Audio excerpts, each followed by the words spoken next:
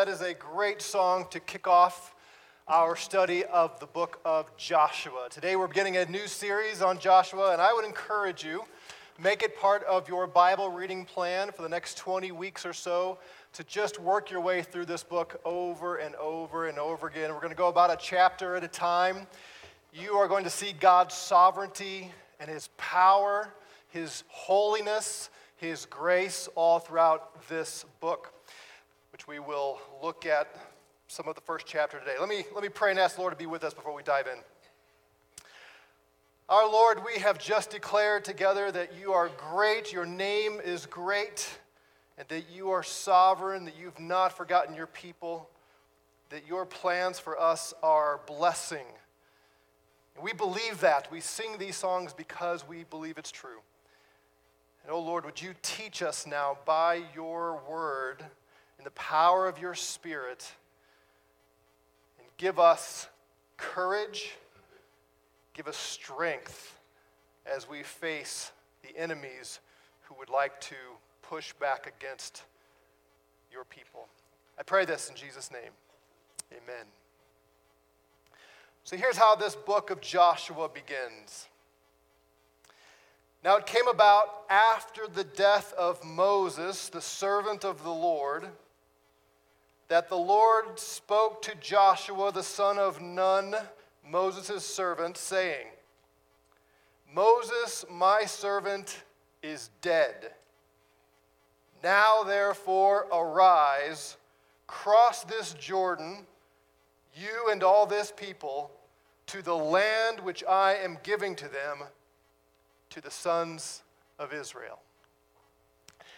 Now, for Joshua, this has to be an experience of deja vu all over again.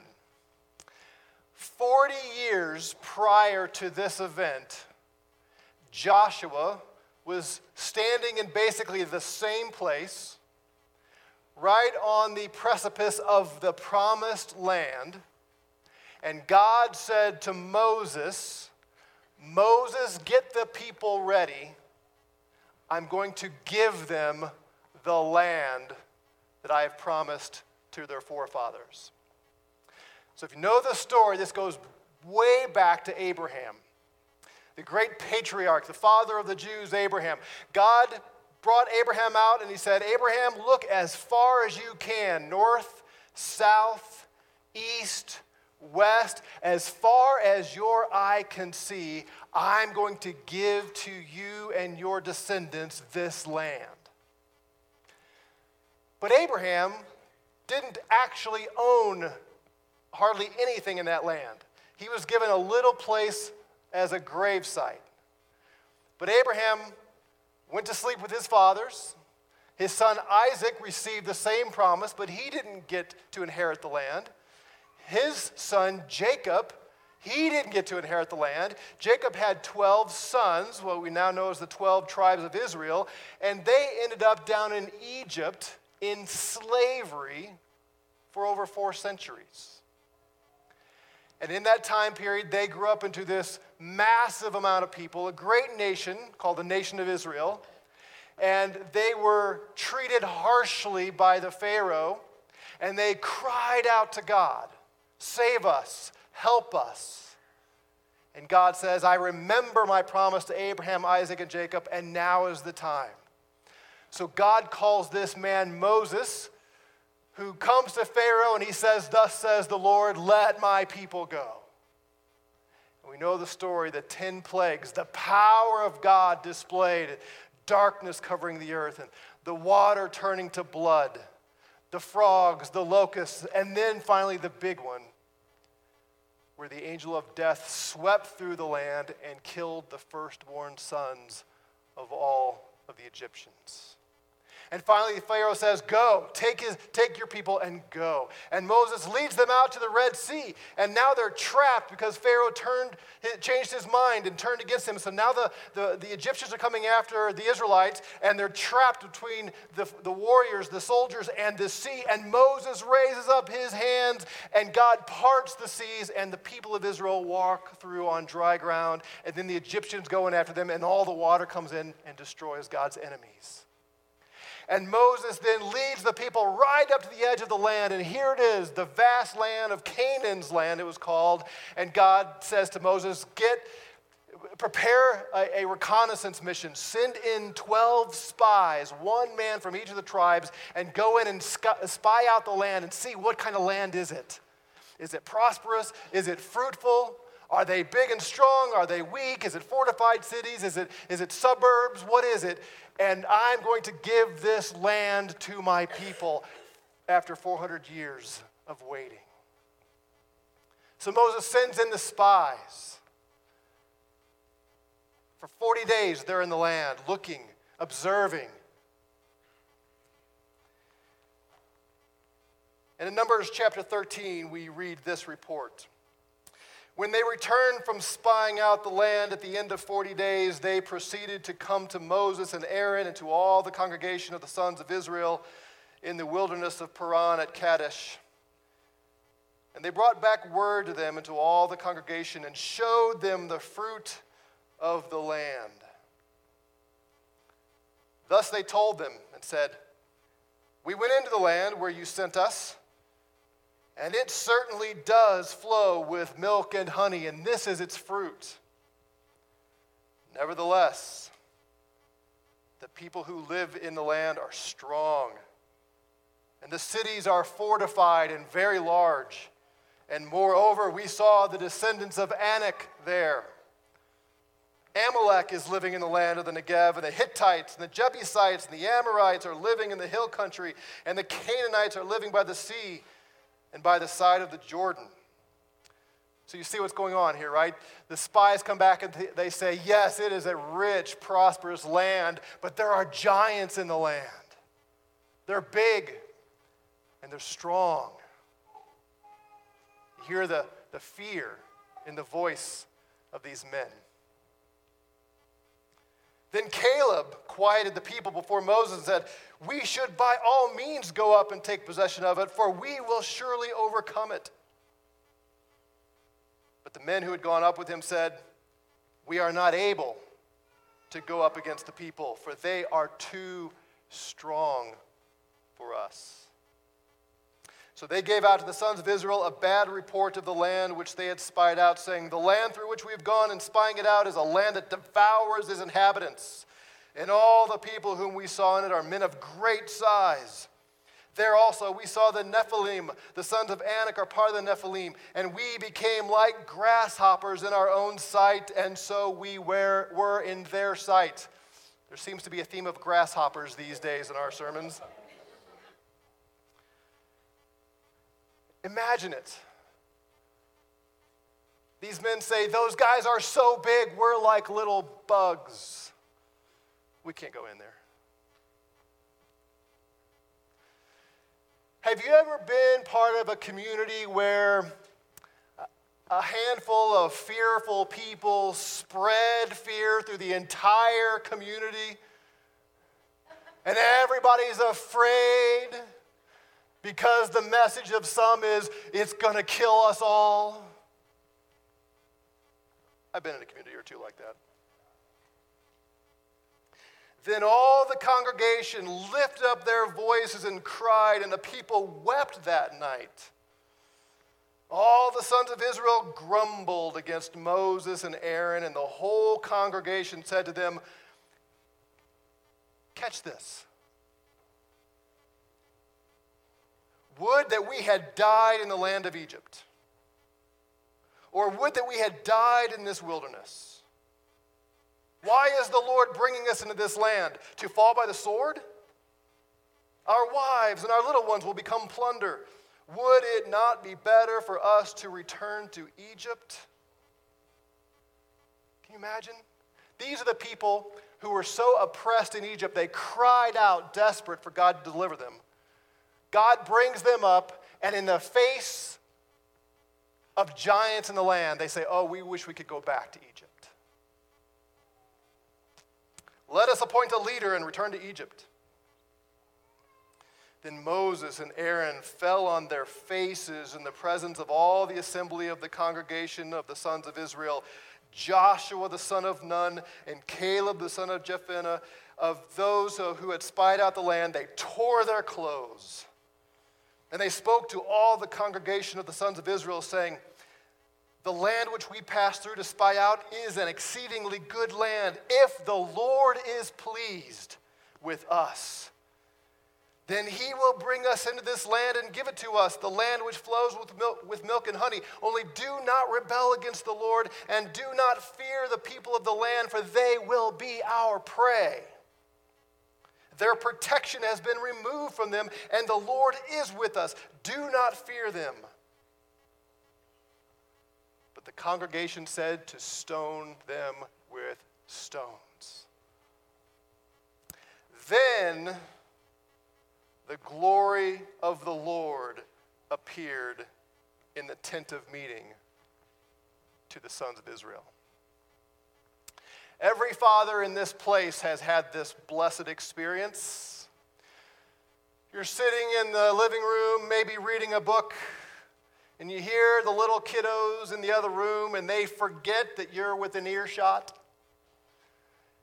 And they start fighting among one another. And they get mean, and you hear one of them throw something, the other one says ouch, and then they throw something back, and there's this big scuffle going on. And they're getting animated, and they're getting upset, and they're in all kinds of mischief. And then they hear you close your book, and it gets deadly quiet. And then they hear the footsteps. And here comes Dad. He heard it all.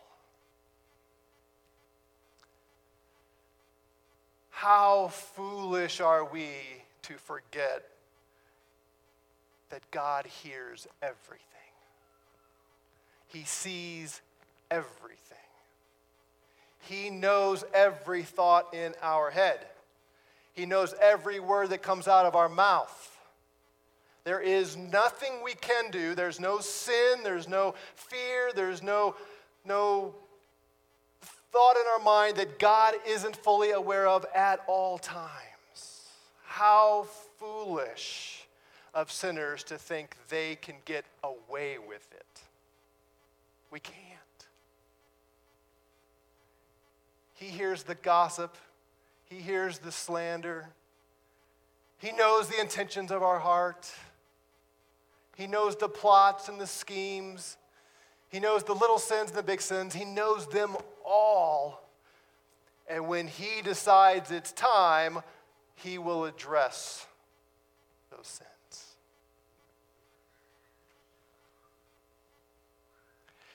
And you know, as we read the scripture, near the top of the list over and over again of the things that provokes the anger of God, faithless fear and ingratitude. We see this over and over again in the scripture, especially with the nation of Israel.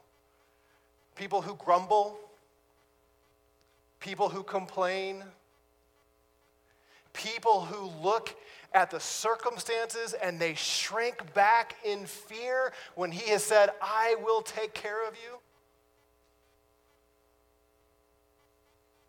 That provokes the ire of God. He shows up in this setting to these people, and he says later on, "I swore in my wrath, not a single person in the nation of Israel who's over the age of 20 will enter that promised land." And they didn't. With the exceptions of Joshua and Caleb, the entire generation of fearful, unfaithful men and women died in the wilderness. He led them back out into the desert, and for 40 years they wandered around until that entire generation was dead. Because when they stood on the edge of the promised land and God said, "I'm going to give it to you," they said, "No, God isn't able to deliver us. There are giants in that land." And God says, "You have something much more to fear than what your eyes can see. Fear of the Lord should trump all other fears." So for 4 decades, God did what he said he would do. And then he brings Joshua back to this place where he was 40 years ago. And he says, Joshua, arise. It's time to take the land. From the wilderness and this Lebanon, even as far as the great river, the river Euphrates, all the land of the Hittites, as far as the great sea toward the setting of the sun, will be your territory. No man will be able to stand before you all the days of your life. Just as I have been with Moses, I will be with you. I will not fail or forsake you. Be strong and courageous, for you shall give this people possession of the land which I swore to their fathers to give them. Only be strong and very courageous. Be careful to do according to all the law which Moses my servant commanded you. Do not turn away from it to the right or to the left, so that you may have success wherever you go. This book of the law shall not depart from your mouth, but you shall meditate on it day and night, so that you will be careful to do according to all that is written in it. For then you will make your way prosperous, and then you will have success. Have I not commanded you? Be strong and courageous. Do not tremble or be dismayed, for the Lord your God is with you wherever you go. And Joshua said, let's go. There's something about that repeated phrase, I will not leave you or forsake you. I will be with you. That is a common refrain in the scripture that God gives to his people, especially those that he calls into difficult times. And it's important for us to understand, he's not simply saying, I will be with you in a kind of empathy or sympathy. That's not what he means. If I go walking downtown tonight and a bunch of men come at me dressed in black and they have some weapons, and my wife is there with me, I know that after I am beaten and pummeled, she will come up over to me and she'll pat my little head and say, oh, my bunny, I love you. But that's not really comforting as I'm about to be beaten. Far more comforting is if somebody else comes up and says, hey, I've got a whole army of men and there's a tank coming, right? I will be with you in battle and I've got bigger guns than they have. And I'm like, yeah, let's go. Bring them on. Whenever God says, I will be with you, he doesn't mean I'm just going to be there alongside to pat your little head and say, oh, I know that hurts. No, it says, he means I'm going to be with you in power. Think about Psalm 23. Yea, though I walk through the valley of the shadow of death, I will fear no evil, for thou art with me. Thy rod and thy staff comfort me. The rod is a weapon the shepherd used to beat the wolves away. And the staff is the shepherd's staff to say, I am here and I can yank you back from danger. When God says, I'll be with you, he says, I'll be with you in power. I've got this. Don't shrink back. Don't retreat.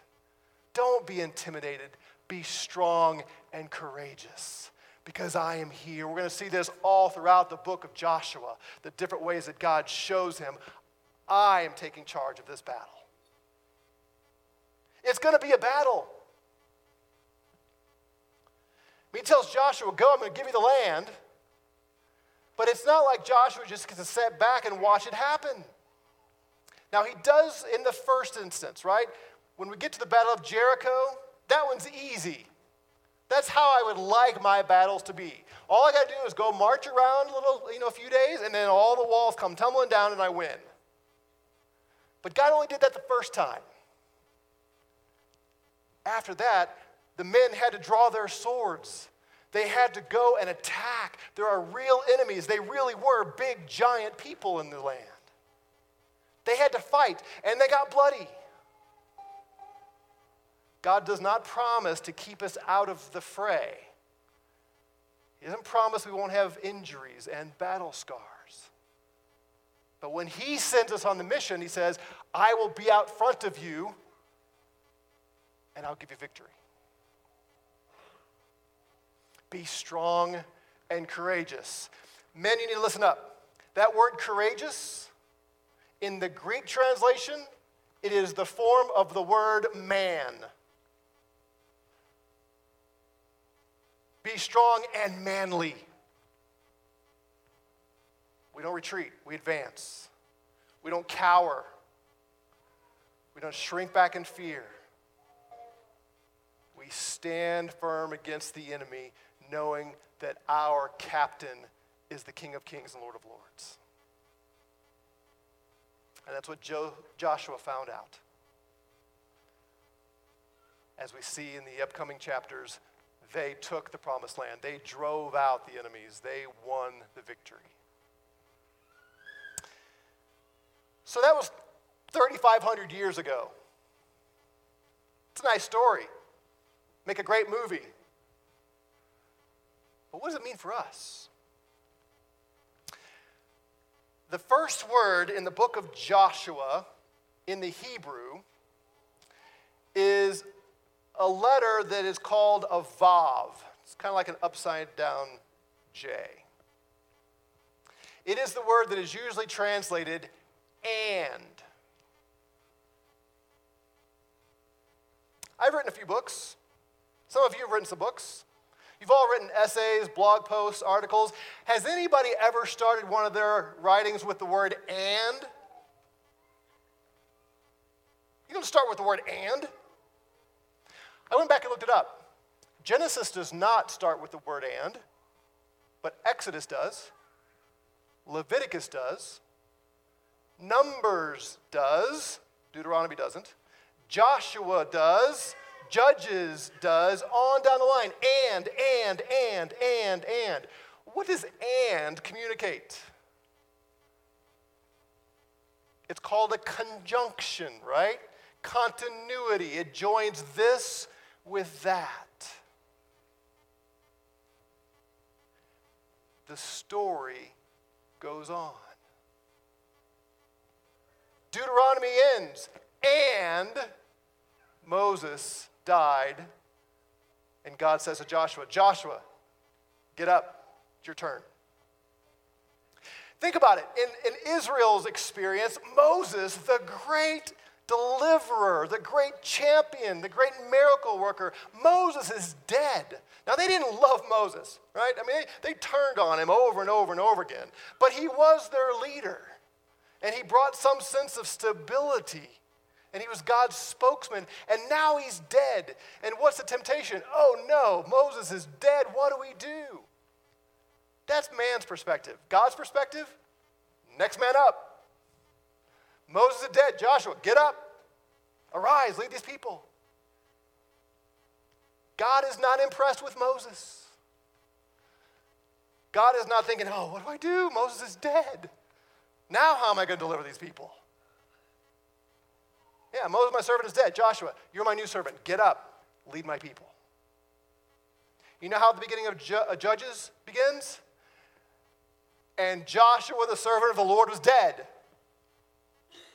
And he raises up Gideon and Jephthah and so on. This is a long, continuous story. And none of these characters are the main character. It's just and next man up, and next man up, until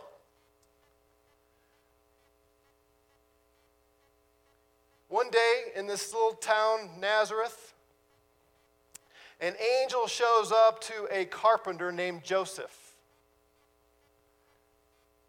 He says, Joseph, your fiance is pregnant. Don't worry, Joseph. It's not what you think. She's not bearing the child of some man. She's bearing the child of God.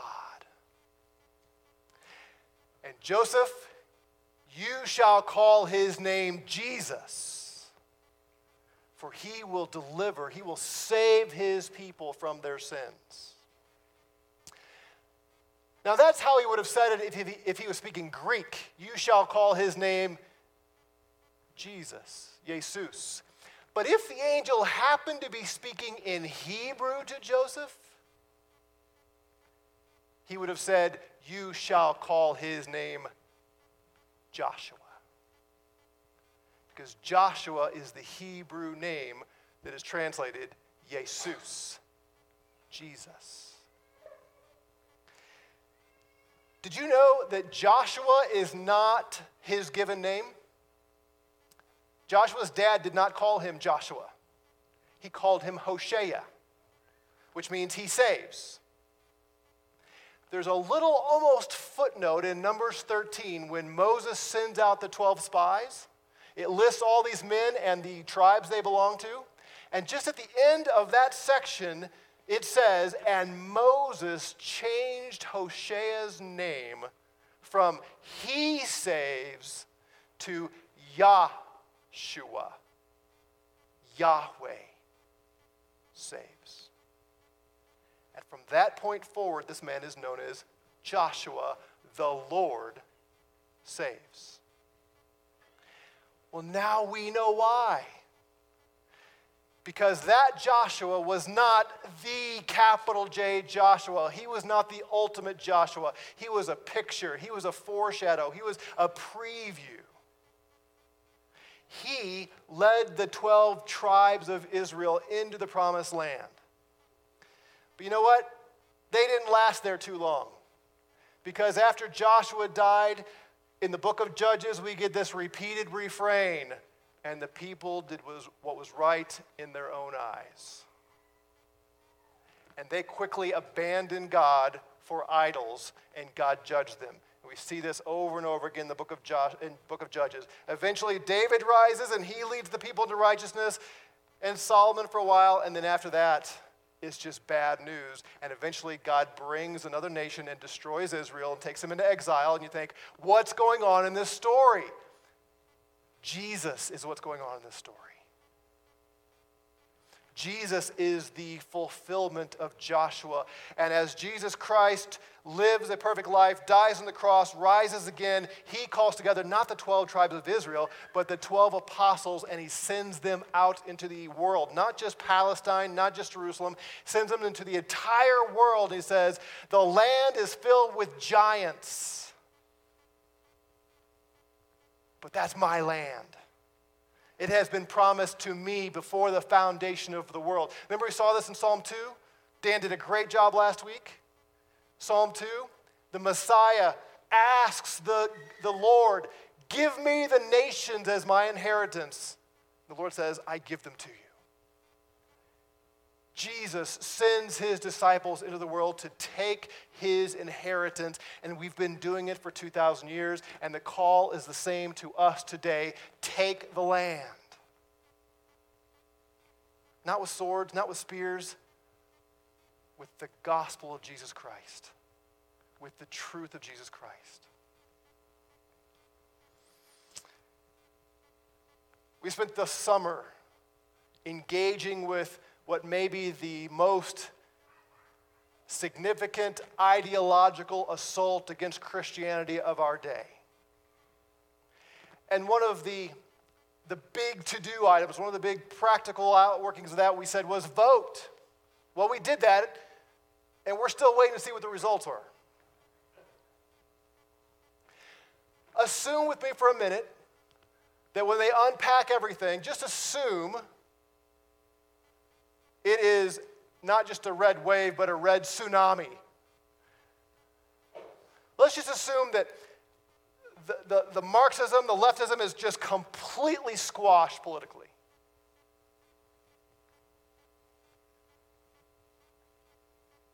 That doesn't change anybody's hearts.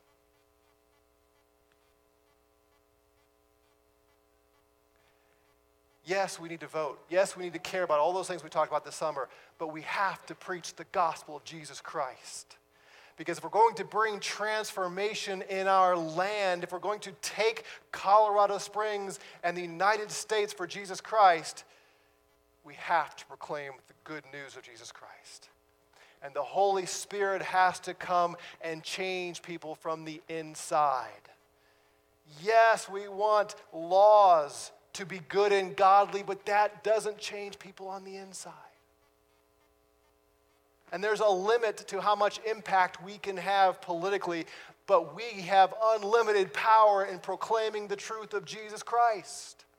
He said, this is the power of God for salvation, the gospel. And every single one of us is called to do that. We're not Joshua. Jesus is Joshua. We are the warriors that our captain is saying, get out there and penetrate the kingdom of darkness with the gospel of light.